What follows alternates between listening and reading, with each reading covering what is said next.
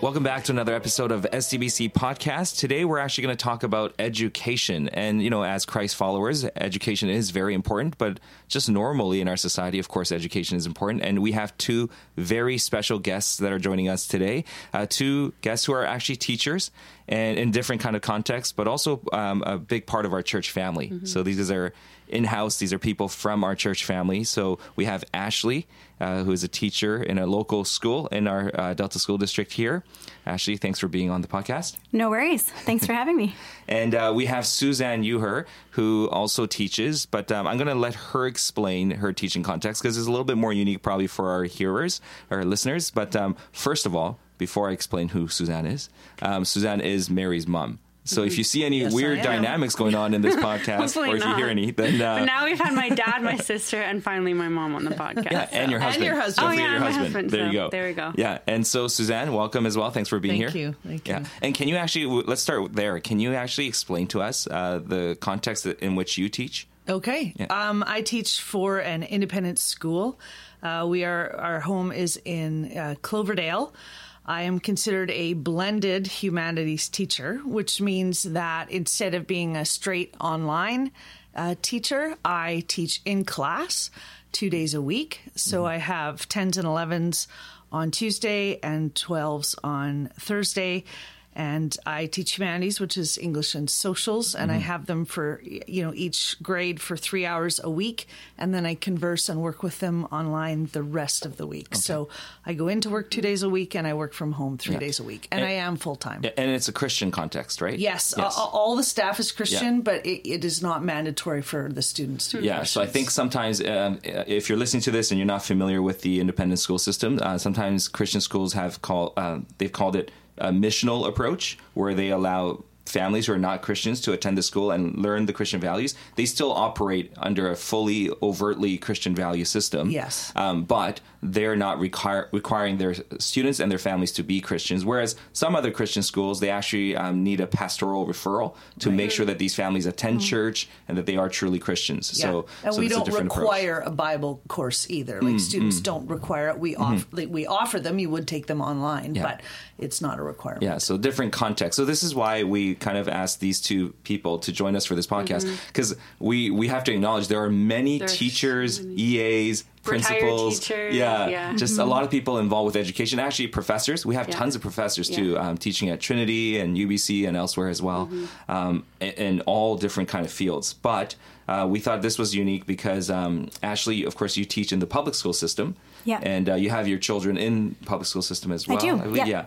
And my wife teaches in the public school system. But I thought it was cool that Suzanne actually teaches in an independent school setting and a Christian school setting at that. Yeah. So two different perspectives, but I think we're going to find here that it's still for the similar or same end goal in education. And you taught in public school, right? Yeah, but I actually did more private. And we'll talk about private. Most of you listening probably are more familiar with private school and public school kind of differentiation. But the wording has changed in the last decade or so. We've been calling it independent schools because even a lot of quote-unquote private schools were actually somewhat funded by the government. So it's not entirely privately funded or just funded by the students' tuitions. So that's why they've moved on to the independent school language. So I taught really private. Like I had my own school at one point, and it wasn't for credit, but it was more like a university prep and high academic writing courses. So I did that in downtown, and I also taught adults as well. So I did adult ed for a little bit. So different settings. Yeah. And I did a tutoring business, which is a totally different animal because it's entirely private and for profit as well. Yes. So I was going to say I should probably also add that Mary and Abigail both graduated from the school. It's the same school. So this is where they did their 10 to 12 online. Yeah. Nice. Yes. Yeah. So there we go. So some context for you guys as you listen to this episode. But Mary, can you launch us with the first question here? Absolutely. So we'd love to know, and I think that our listeners would also really enjoy this, but what was it that made you want to become a teacher in the first place? So Ashley, why don't you? Sure. For me, my mom is a teacher as well. And so I grew up very much immersed in the education system and a public system as well.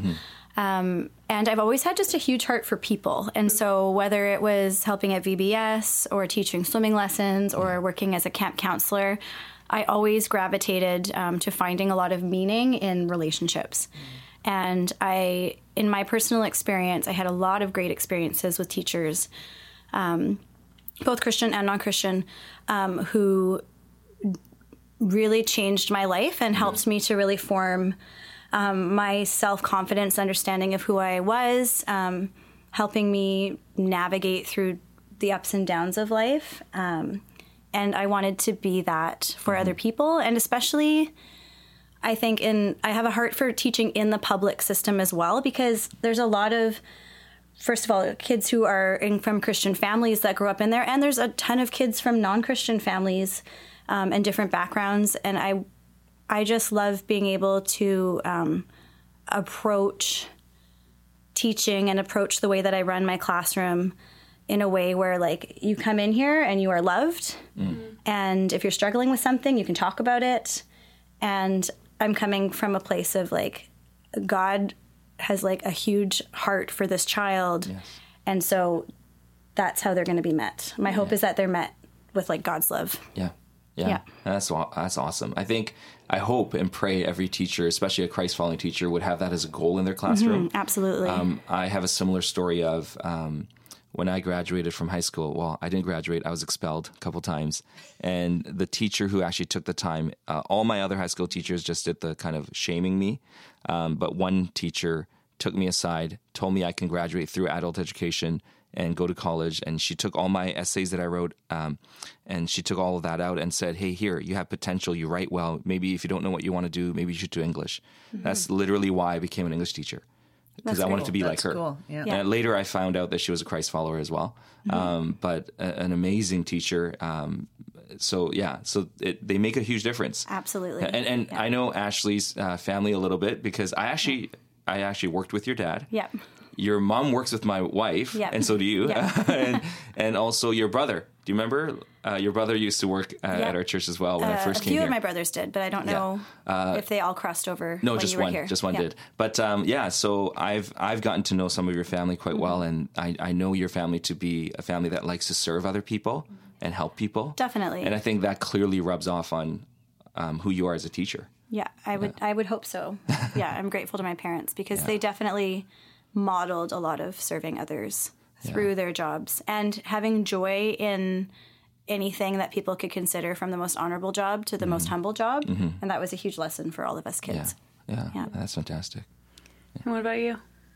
Well, my story would probably be similar, where I have a mom who's a teacher and my grandma was a teacher. So, so it would be 3 generations. And then my brother is my only sibling, is also a teacher. So, they say the force is strong within us. But I like my girls, I grew up with a mom saying, you would be a great teacher. You would be a great teacher. And I don't know, I guess I know now what she saw in me, but I kind of ran from that for a bit, as did my brother. We kind of ran from it. And then I ended up being, I worked in recreation. I had a recreation diploma, and then I worked as an EA after I got my degree. And every single adult that I met over like 4 years said, you should be a teacher. And so I finally went, okay, I guess I'll be a teacher. I just didn't want to go back to school. I mean, when you do a history degree, you're done with papers, right? Like, it's just, you're done. Like, by the way, because I've been through that program, shout out to all teachers. It's a lot of work and a lot of time, a lot of money too, for you guys. It's a lot. It's a long, grueling, and to do it when I was first married was not easy. I did too. It makes an impact on your marriage. It was not easy, but we survived. And anyways, but whatever she saw in me, she was right. And, a lot of people say you can take the teacher out of the school, but you can't take, the teaching out of the person. Right. It's who I am. So, and which ended up naturally, I left teaching for a bit to raise my girls and homeschool them. So, that was and then that's how I slid into the school I'm at. I started in public school and then slid back into independent afterwards. So, it's just who I am. I'm glad you guys ended up being teachers, because I'm praying for this actually very explicitly, that we have good teachers in our province, in our city, in our country. Because as a parent now, I recognize how important that is. Not only on the competence that my son and my daughter will learn through the practical education, but just the values, what kind of environment in which they will learn not to just be academics, but learn to be humans, right? Yeah. Learn to be civil, learn to be polite, learn to follow rules, learn to love people and be kind. Yeah. So I think teachers have a huge role in that. So it's always a prayer of mine to have good teachers for my kids, obviously, but also for everyone, right? Well, there's a quote that is on, one of the Instagram places that I follow, and it someone famous said it, but without the occupation of teaching, there are no other occupations. And, there's constantly a battle about how to pay us or how to leave us, give us our time off or whatever. But it's so true. And when we, you think about that, I mean, you can carry a big weight. I mean, investing in the next generation, it's something that I wear and I carry. And I think all of us as teachers have carried. Definitely. And, when you're having a bad day, you still have to remember that, you are an example and you are, in a leadership role over these kids. And that's what they see. That's what they see of this occupation. And that's what they see of, a mentor they're hopefully trusting. Yeah. So it's a big deal. And I consider it an honor. It is a big deal. You do, Absolutely. right? It is a big deal. And you guys are now going to, right now at the time of the recording of this episode, you guys are kind of closing out the year, right? We're in June. Sure. Yes, we are. Counting down. Report cards are in for you, I think, yes, right? They are. I know some other teachers. I'm marking and mine are due on Monday. So. There you go. But I think even for me, when I graduated from UBC with an English degree, similar to your history degree, people ask, okay, so what are you going to do now? You're not going to write a book right away. So what do you do? And they're like, it's either law school if your grades are good enough and if you're competent enough. And if you're not, you can always go to education. Yeah. And I hated that, right? I'm like, come on, are you telling me that our teachers are like people who couldn't do something else? So, I guess we might as well do this instead. Like, I would love to know that our teachers are the top qualified people who desire to help other people, right? For sure. Yeah, well, there's that old adage, or new, I'm not really sure, but those who can't do teach, which is the worst. Yeah, it's the worst. It's the worst. Sounds like Shouldn't be that way. So degrading. Yeah, absolutely degrading. And it's like, those bad lawyer jokes that we've all heard. Right. That's a really bad shot at teachers. Yeah. For sure. I want our teachers to be competent. I want our teachers, even when your professional days become a little bit of just a formality, I don't like that, because I think continuing education is important to everyone. Lifelong learning is important to everyone, but especially for teachers. If you can't keep up, I think teachers lose their effectiveness, right? So it's so important to you guys. And, absolutely. And we're going to talk about, maybe perhaps we'll get to new technologies that change your landscape a little bit. Yeah, we got a lot to cover. Yeah. I think it's really clear, though, from what both of you have said, that your jobs, it's also your ministry, which I think is really beautiful. And so I was just wondering, do you have specific mission statements or vision statements that you've always sort of functioned under, because you have this twofold view of your job? Yeah, actually, I do have a personal mission statement, and it's written in front of all my notebooks and the front of my Bible, and it's to embrace and inspire knowledge through passion. And that hit me in a Bible study probably in my mid-20s, and it's something that I wear, and I write it inside every book so that I always have it there, and it actually encourages me. And it's I learn best from people who are passionate. So when you give a passionate sermon, especially those historical ones, when you darken out, I'm like, I'm right with you, buddy. I'm right with you. And so when you get into that really passionate zone, I just receive it. I remember it all. And so that's kind of how I hope to teach. I have a few great lectures that kids love, and they always remember those ones because I'm, dorking out or whatever, and so passionate. It's not a requirement. It's something I love. And so, and when people, share their faith, or they teach, biblical, like, so I glean through passion, and I also try to teach through passion, and that's kind of what keeps me going. So, anyone who has something passionate to say to me, I love it. I receive it because I just really respond to that. But then on the other side, I'm also a passionate person. So that's awesome. And I do see it in you. It's very evident, but I think the hardest teachers to learn from, I think, are the ones who are checked out. Yeah, I think we've all had those teachers, and those are really difficult to really, even as a student, even if you're trying your best, it's hard to learn from a person who's already checked out. Yeah. If they don't care, it's hard for you to care, right? Yeah, definitely, and it's always really obvious. Too. I mean, we all have our bad days, I'm sure, but but overall, I definitely can connect with the passion piece. I've had so many teachers that were absolutely wonderful. And like you said, you remember those lessons. And that was a huge part of why I became a teacher as well, because I thought, I want to be able to connect with people and help them realize that they are all capable learners, regardless of how they learn or if they have, anything that kind of hinders their learning. I really, really love to be able to kind of figure out what's happening for them and be able to engage them. Because I think that, especially because I'm teaching at an elementary age, so much of their understanding of who they are and that like foundation is built in those years. And so to be able to help them see themselves as capable is a massive piece. And also to be able to help them learn, how to be, not that they are not already, but how to really be kind humans and how to have empathy and be able to kind of start to take steps to like look beyond themselves, which is very hard to do if you're in elementary school because a lot of who you are is just developing. So that all that, problem solving frontal lobe stuff isn't really happening until later in life, but you can still really pave those like gentle foundations or sometimes rocky foundations. But yeah, that's a big piece of mine, is being able to teach in a really engaging way. And the other piece, again, is what I already commented on, was, the minute that you step into the classroom, whether you're my student or not, like you are loved like Jesus. No matter what kind of reputation you have at school, the eyes that I'm going to do my best to see you with is the eyes of like a God who loved you, who died for you, regardless of whether you know him or not. That's really massive.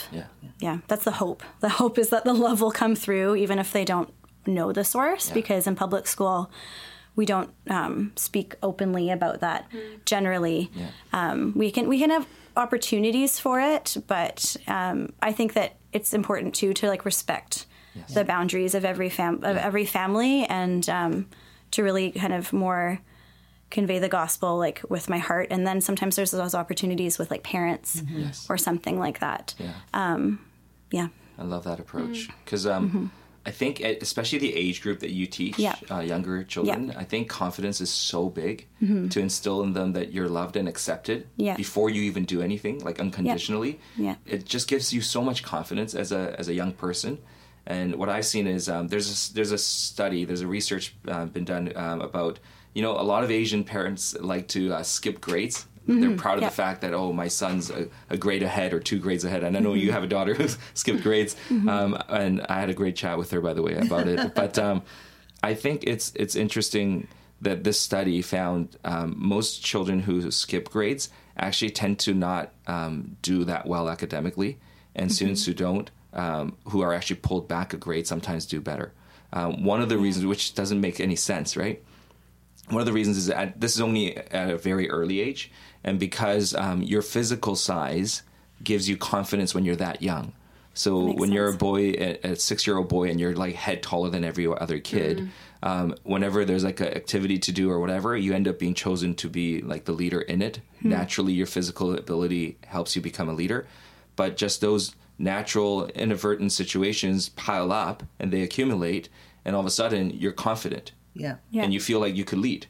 And it gives you so much of an advantage later in life when you have gained confidence that you could do this. But when you're always the smallest kid in the setting, sometimes that's a little bit difficult. So the study wasn't about any cognitive capacity. It was purely confidence driven. Yeah. If you can instill confidence in kids, and if you can help that, it goes such a long way. So your idea of helping kids feel accepted, affirmed, and loved, I think that goes such a long way. Yeah. On my end of things, by the time they come to me, I can see kids who were loved either by their parents or in any kind of a school setting. They're more secure as who they are already at grade 10. And the kids who weren't, they kind of sit slumped over and their heads down, and they don't make eye contact in grade 10 because they've not had success, or they've not had confidence or built any confidence. And then I know it's my job then to work for 3 years to help build and invest and get the confidence up before I launch them, so. For sure. Yeah. So your job is very important to my job. Oh, definitely. It definitely all works together. 100%. Right? Yeah. I have a question for you guys. I find teachers are generally a kind of a little bit of a public position in the community. Yeah. You might run into, like, I remember some teachers running into like parents at a liquor store, and somewhat like awkward if your like cart is full and what's going on in this family. And there's just inevitably, it's also thankfully a respected job in our community for the most part. Yeah. So then there's this, like, I don't want to say an image to live up to, because I think that's just too much pressure. But there is this expectation from the community to teachers, right? Especially, your kids' parents or, in the community. How do you feel, like, for you, Ashley, living in the community in which you teach, kind of, at least somewhat closely, and having a potential to overlap at community events, like a church, with your fellow colleagues or students and stuff like that? I love it. I know I think people all feel a little bit differently, or teachers feel a bit differently about it. I enjoy it because I've always felt that education is a partnership of a number of other factors in a student's life, a family being a huge one. Sometimes it could be church, sometimes it's activities like sports, different things. And so to be able to see students about in the community, one, it helps you humanize the student even more, and it helps them humanize the teacher even more. You develop like an empathy for each other. It also kind of gives you a little bit of accountability, which is not bad for any of us to have some extra accountability in our lives. But also I love it because it helps me understand who my students are outside of school. And that's really fun. And then you can also make more connections by bringing that into their learning, when you're like, oh, I noticed that, this person was playing soccer on the soccer field with this team a lot.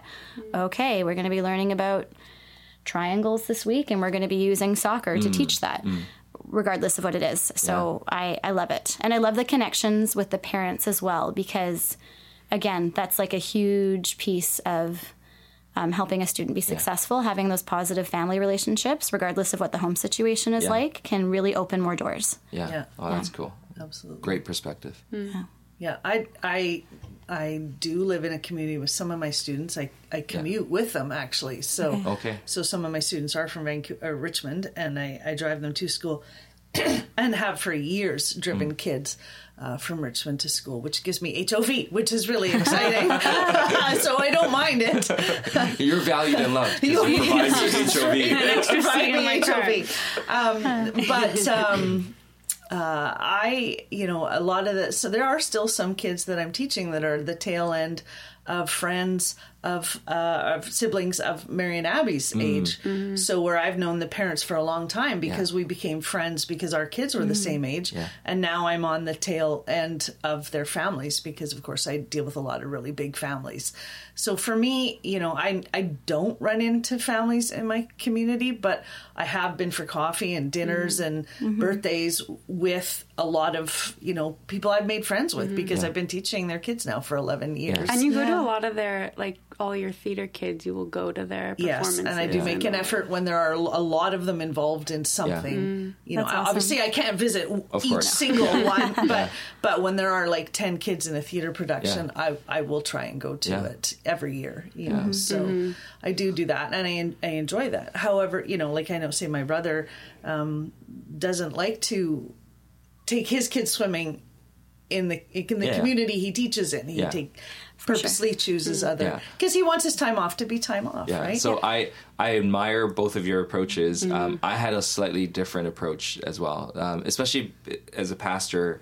It's a similar kind of public nature, but a little bit different setting as well. Yeah. But yeah, I sometimes like struggle when I go to Thrifties, and I hope people don't listen to this and try to avoid me at Thrifties. But like when I'm trying to do a quick in and quick out, and Sarah's like, make sure you don't linger and stuff. And then I run into like a person I haven't seen at church for a while because they've been hurt or injured or something. Then like it's really hard for me to just leave. So sometimes it's just practically difficult. But I'm very secretly introverted. Yeah. So after helping community building and all that stuff with a larger group like our church, sometimes I do like to retreat a bit and kind of be alone, and aloneness is something that I actually don't get a lot of. So especially with children, exactly, right? You totally get it, right? Yeah, I do. So sometimes the quiet is sometimes a high value for me. So that's actually been a hard thing, and I think Sarah embraces it because she's actually, even though she's the quieter one out of us two, like she is actually the extroverted one. Like she's like you guys. She loves running into parents, and she loves being involved and seeing them, and she's actually quite nosy in our townhouse complex. She like knows what everyone's doing and what's up to, and I'm like just like, I don't have capacity for all of this right now. But yeah, she's probably the better neighbor than I am to everyone else. But actually, at my stage of the game, it's actually it's leverage for me, right? Because I've got high school kids, and I'm like, oh yeah, I had lunch with your mom last week. I got her on speed That's exactly what I want to hear. Ultimatum. Should I text her right now and tell her what you're doing? And they're like, no, it's okay. I'm good. I would have hated that as a high school student. But in a family type, cool. safe setting, right? Like it's like it can be. It's kind of unique, you know. It's a real community. It's a real community, and they kind of laugh at that, right? Yeah. And it's just part of what gives me even a bit more connection with them, right? I did something new this past year that I'm going to keep up with, because we have parent-teacher interviews throughout the year. There's 3 different connection points with parents, but they're always a very short amount of time. It's better than nothing. Yeah. But this year what I did in terms 1 and 3 was I did an event that kind of focused on a certain part of our learning and then invited all the parents to come and watch. And so I had the first one, and I think it was the end of November, and my students had been working on writing their own stories. And so then we did we called it like our open mic morning or something, and each student picked their favorite piece of writing and then read it out loud, and there was like refreshments, and the parents all came into the library. And it was really cool because it was a celebration of their child, but it was also another connection point, especially earlier on in the year. For families just to feel safe, knowing I always say my door's always open, even if it's closed. You know what I mean? And then we did a talent show in the 3rd term because we were focusing on our presenting and speaking and listening and things like that. And so then again, we invited all the families to come out, and they were both very enjoyable events. Yeah. And it's good cool moments that for connection. You're inviting them, right? Like you're tangibly showing them that you are invited. It's not just something I say. I really do want you involved. Yeah, exactly. That's cool. So unlike the rest of you, I'm not a teacher, at least yet. Mom would say I'm still running from it, but we'll see where that goes. But I'm just curious because I'm not. What are some of the greatest challenges and also the greatest joys that you see on the daily? Yeah. In terms of challenges, again, I haven't been teaching for 25 years or anything. I think I'm at 7 years right now. But what I hear a lot among staff members are that there's just been such a shift with students that have, whether they deal with anxiety, whether there's more students that are designated. It just seems like statistics are going up. And my own personal, part of my own personal theory, or one way that I've seen a big shift, even in my generation, because things like Facebook, for example, came out when I was in very end of grade 11. Yeah. And phones weren't as accessible, or they were flip phones, right? And I've just noticed that with the amount of screens that are around, that we all know there's a lot of studies that show that too much screen time isn't positive. Some screen time probably isn't a problem, but I think that a lot of people use that as a daily activity, you know, in their lives and their kids' lives. And it's not a judgment because I'm a parent, so I understand how like giving screen time sometimes is the easier option for sure. But I wonder often if, because there's so much screen time, there's less opportunities to be able to feel bored, to be able to become creative, to be able to connect with other people. And that, again, that's all personal thoughts swirling around in my head, but I do notice that a lot, that sometimes part of becoming like a more creative student or being able to learn a little bit better, boredom is actually part of that, or being able to kind of be alone with your thoughts for a little bit. And so I think technology can sometimes be challenging, and on the other hand, it can actually really enhance learning at times. So that's kind of one of the challenges, kind of helping students like grapple with anxiety and be able to be creative or sometimes make friendships in ways where both people are present instead of over a headset or something like that. So, Sarah buys or wants to buy new toys, I do a lot of research to back up the reason why we shouldn't buy these toys. So I actually found a really cool research around buying too many toys. Like, you know how kids have oven sets and stuff? And if you do have them, please, no judgment, right? But I did hear that it takes away creativity when everything you want or imagine is already made for you.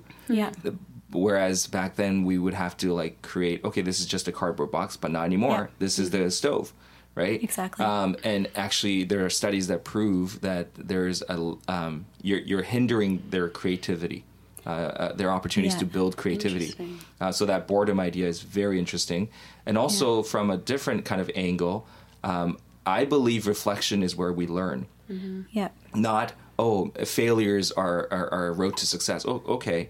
Only when you reflect on them well, right? Definitely. That's why in education programs, you guys, we all did a ton of reflections. All we do is reflections, right? But I really do believe if we don't reflect from our mistakes or from our successes or from any experience actually doesn't lead to growth. It's not, because that's why we see people with a ton of experience and sometimes they don't mature as much as they should have with all that experience.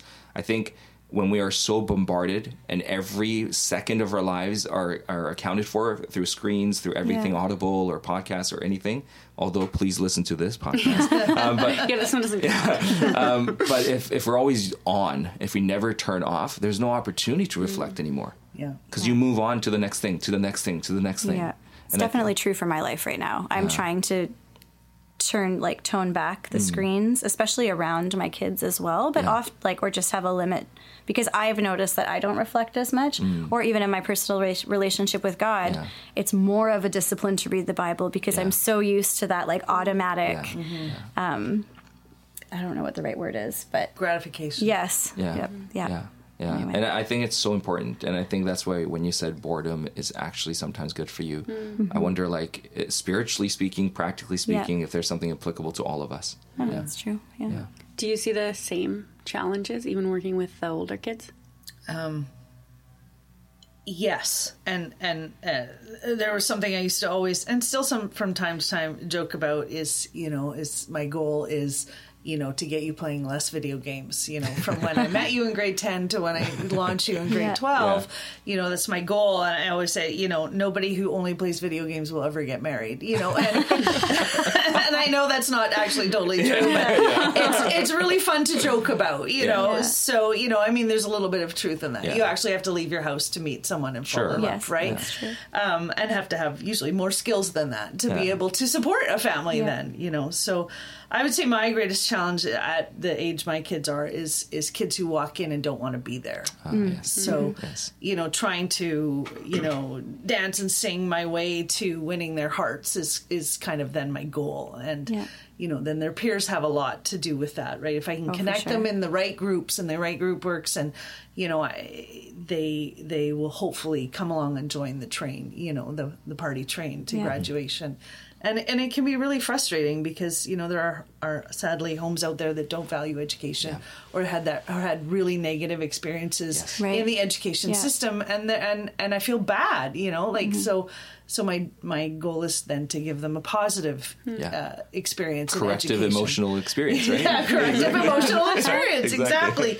And so, I take that as a challenge, and usually if I see like a tiny door open, I can usually get in there and change it. Yeah. But, I hope the tough. listeners are actually picking up on how intentional teachers normally are, at least the good teachers are, in trying to help students thrive in life. It's not just about teaching a Shakespeare poem or, it's actually, you guys are this intentional about trying to invest in the next generation. And I love hearing about that. It's actually very comforting to know that teachers care this much about my children, right? Yeah, absolutely. Yeah, I love the school I work at. I love all of my colleagues. It is really wonderful to be able to, because you're, I guess it depends. I don't know about you, Suzanne, about your context or exactly how it works, but with elementary school, you really are a team. Yeah. Right? And you bring things to the table as a team. Pods and all that stuff. Yeah, and our specific school environment is very open and collaborative, and so it's really wonderful knowing that you can go to your next door neighbor and be like, do not know how to reach the student. I need some help. I need some thoughts. Or I am teaching this lesson and I'm feeling like it's not hitting the right way, and that's really great. Yeah. I'm glad you have that, because I know for a fact that not all schools have that. Yeah. Sarah, working with you, would say the same things, that you guys have a great staff, and I'm really thankful for that.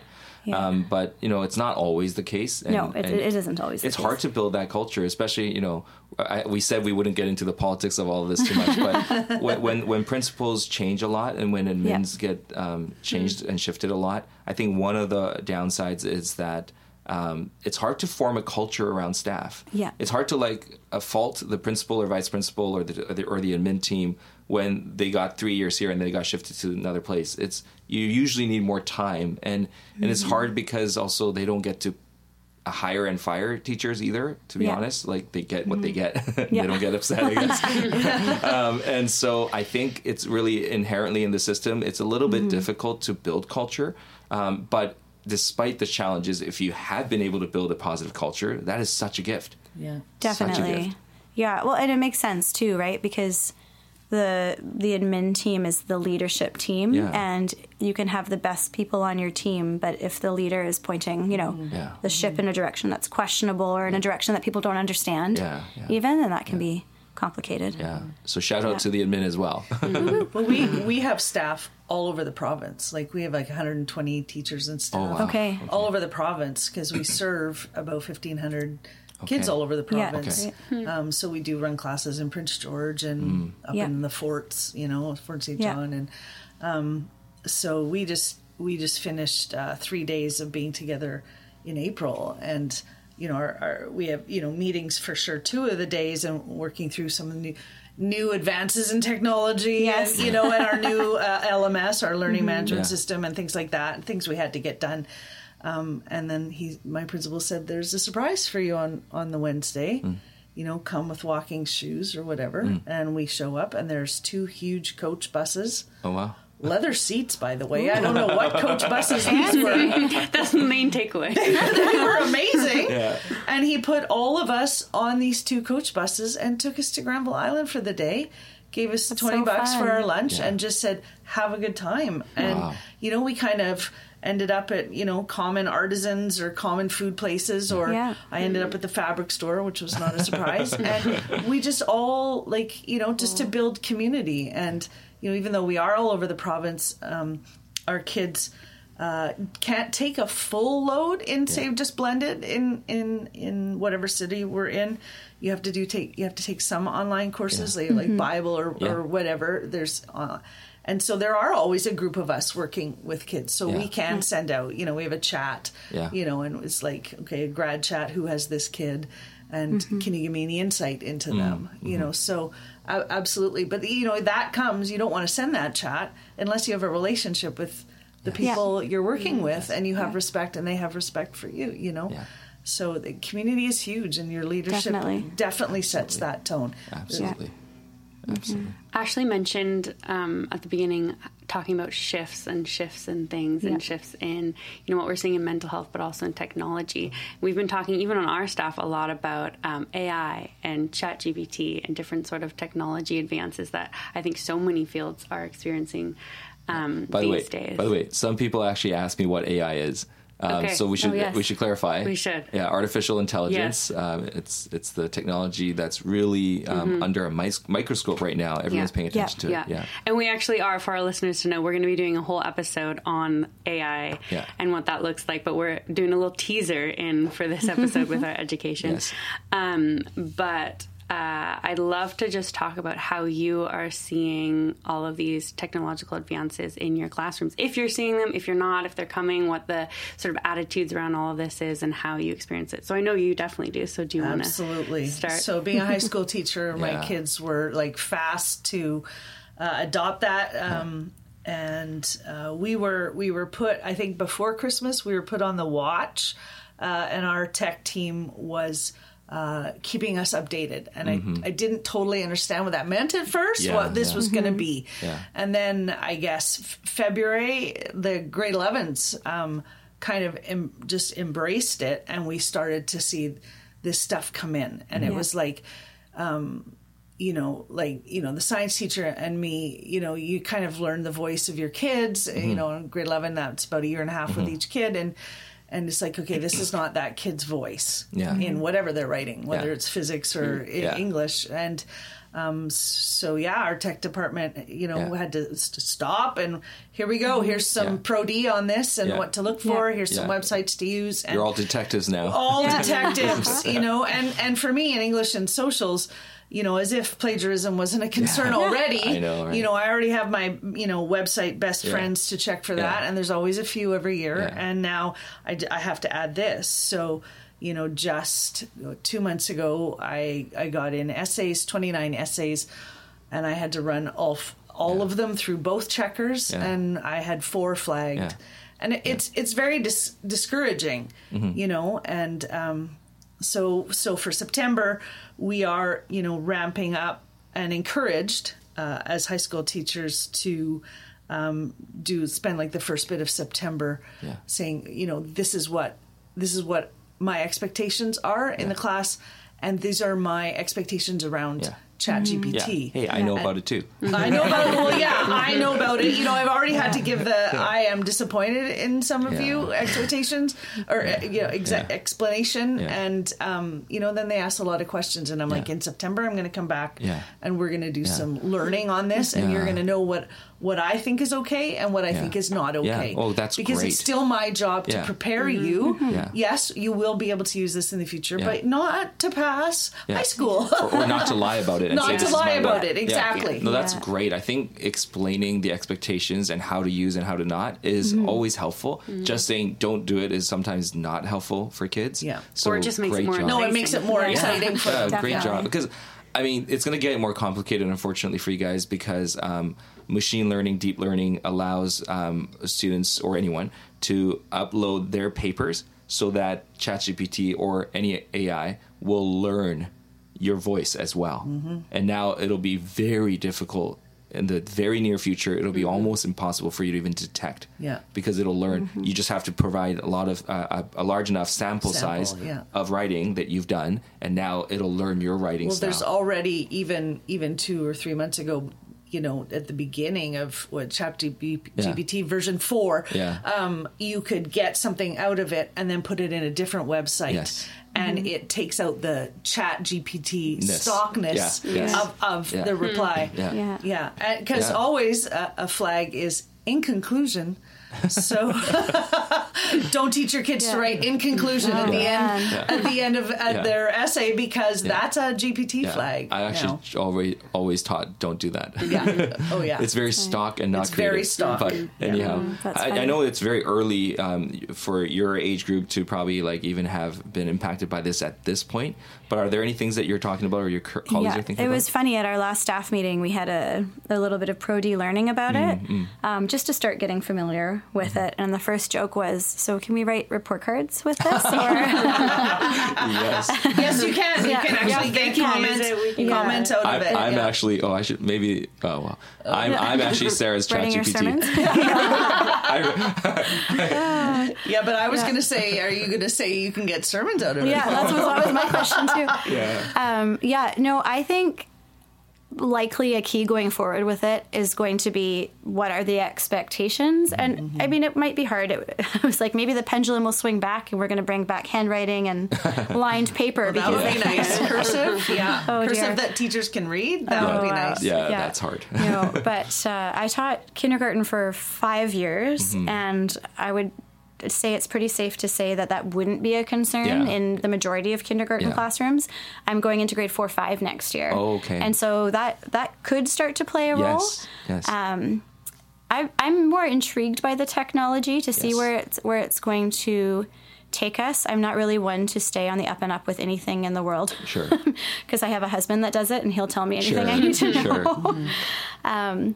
But yeah, I think it'll be interesting. This past term, even with my students, were learning how to type, right? So we're doing typing club online and learning about finger positions.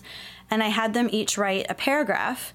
And when they came back to me, I was so impressed because I was like, wow, their spelling has really come a long way this year.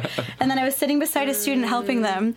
And as I'm sitting there, I was feeling ridiculous because I'm watching the computer autocorrect everything. Yes. I was like, of course. That's what happened. Yeah. Okay, we're going to have to change those expectations. But it is interesting, though, because, like, okay, we've always used calculators as long as I remember in advanced math. For sure. Right? And what I mean advanced math is for my subjective view.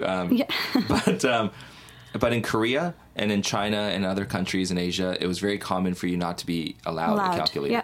Yeah. Even in like grade 10, 11, 12 math. And you have to remember, their grade 10, 11, 12 math is like our master's level math, right? Right. Because their math is so much more advanced.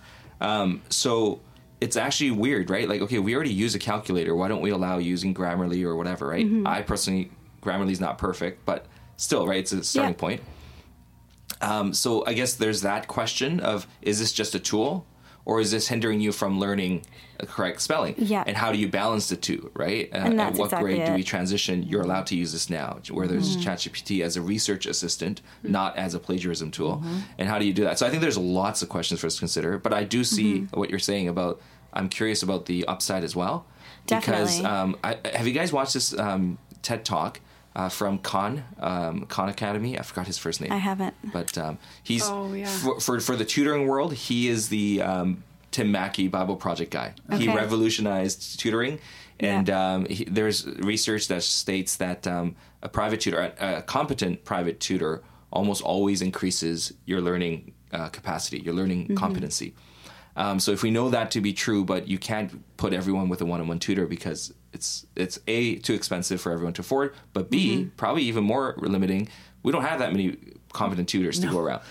But then if ChatGPT or if the improvements that we can find in AI could become every child can have access to an excellent tutor, if that, or every university prof can have an excellent research assistant / TA, if every teacher could have a great assistant in your, how much can we unleash with that? So the upside is definitely there. Now, at the end of the TED Talk, he will talk about, obviously, we're going to need to safeguard this from the potential threats too, 100%. But his argument there is, if we say, oh, this is too dangerous, so we should stop developing it, okay, we're going to stop. The terrorists, the porn industry, all the bad guy, quote unquote, bad guys out there that are going to use this to harm our society, they're not going to stop. They're going to continue to develop it. So if we all stop and yet they get way advanced in their ability to use it for bad things, that might also be a greater threat. So, just another perspective to think through as we weigh the challenges to teachers versus the potential. I think there's a lot of conversations to be had. And I'm glad both of you guys are having those conversations with your staff. Definitely. Yeah.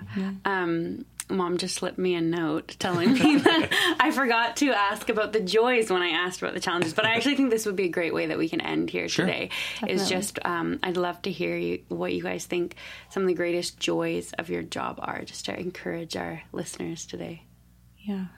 For me, the people are the joy, and being able to see growth in your students, regardless of whether it's academic or social or XYZ. I love being a part of each student's journey.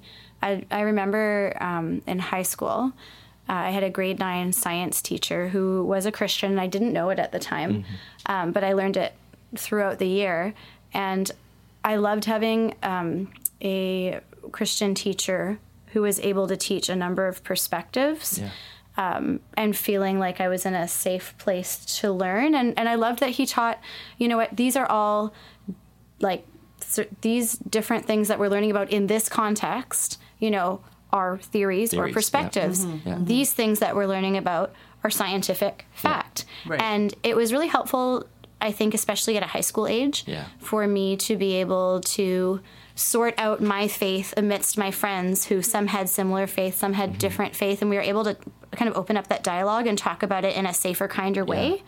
And I think as a teacher as well, it's a joy being able to kind of open that up for students, even if they're littler, to be able to know, like, I have a safe place to talk about my questions. I have a safe place to express my problems, and just having the joy of knowing that you're another safe adult, which is what I hope for my kids as they grow up, whether it's a youth leader or a teacher or a soccer coach, that they'll have other safe adults they can turn to as well. Because I think that's so important. Definitely. Yeah, absolutely. Okay.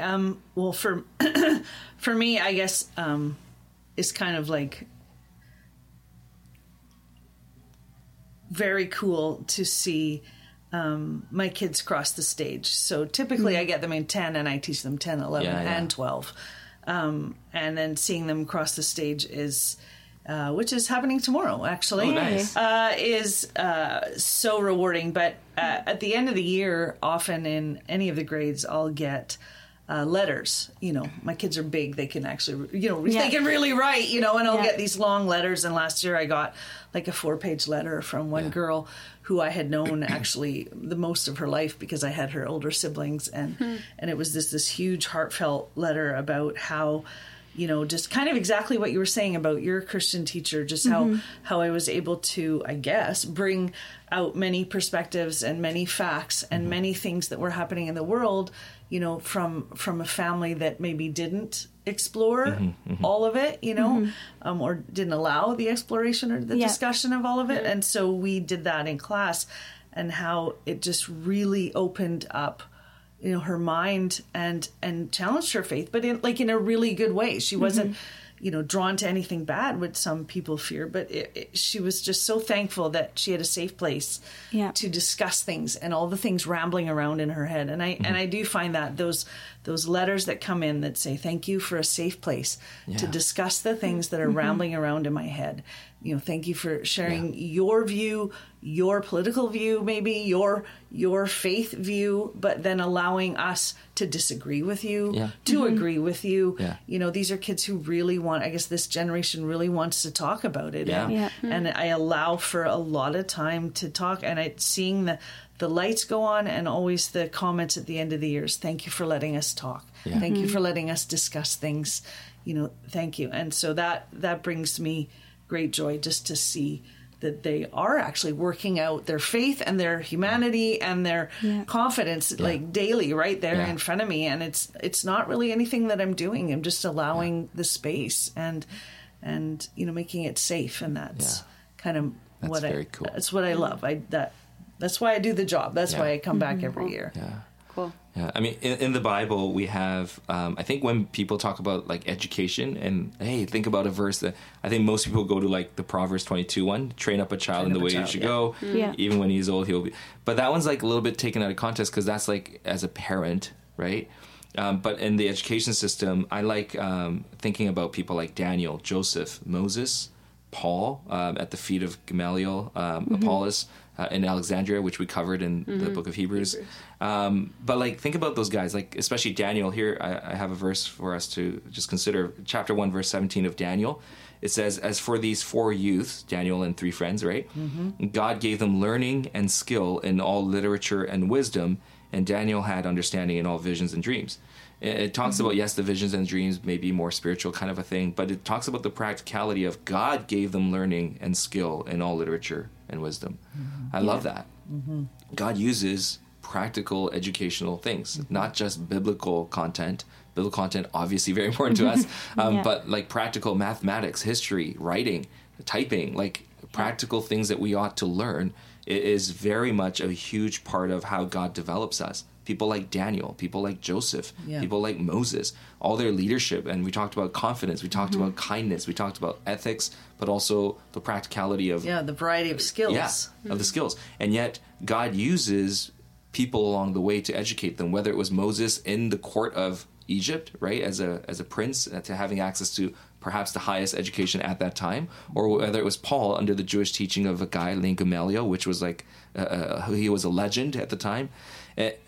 God will use people like you and other good teachers that he has prepared, and even teachers who are not Christ followers. You have to remember, Absolutely. Moses was trained in knowledge under people who were not God-fearing people, right? So God, I think it's appropriate for Christians to be praying for teachers in our school system, whether it's independent or public.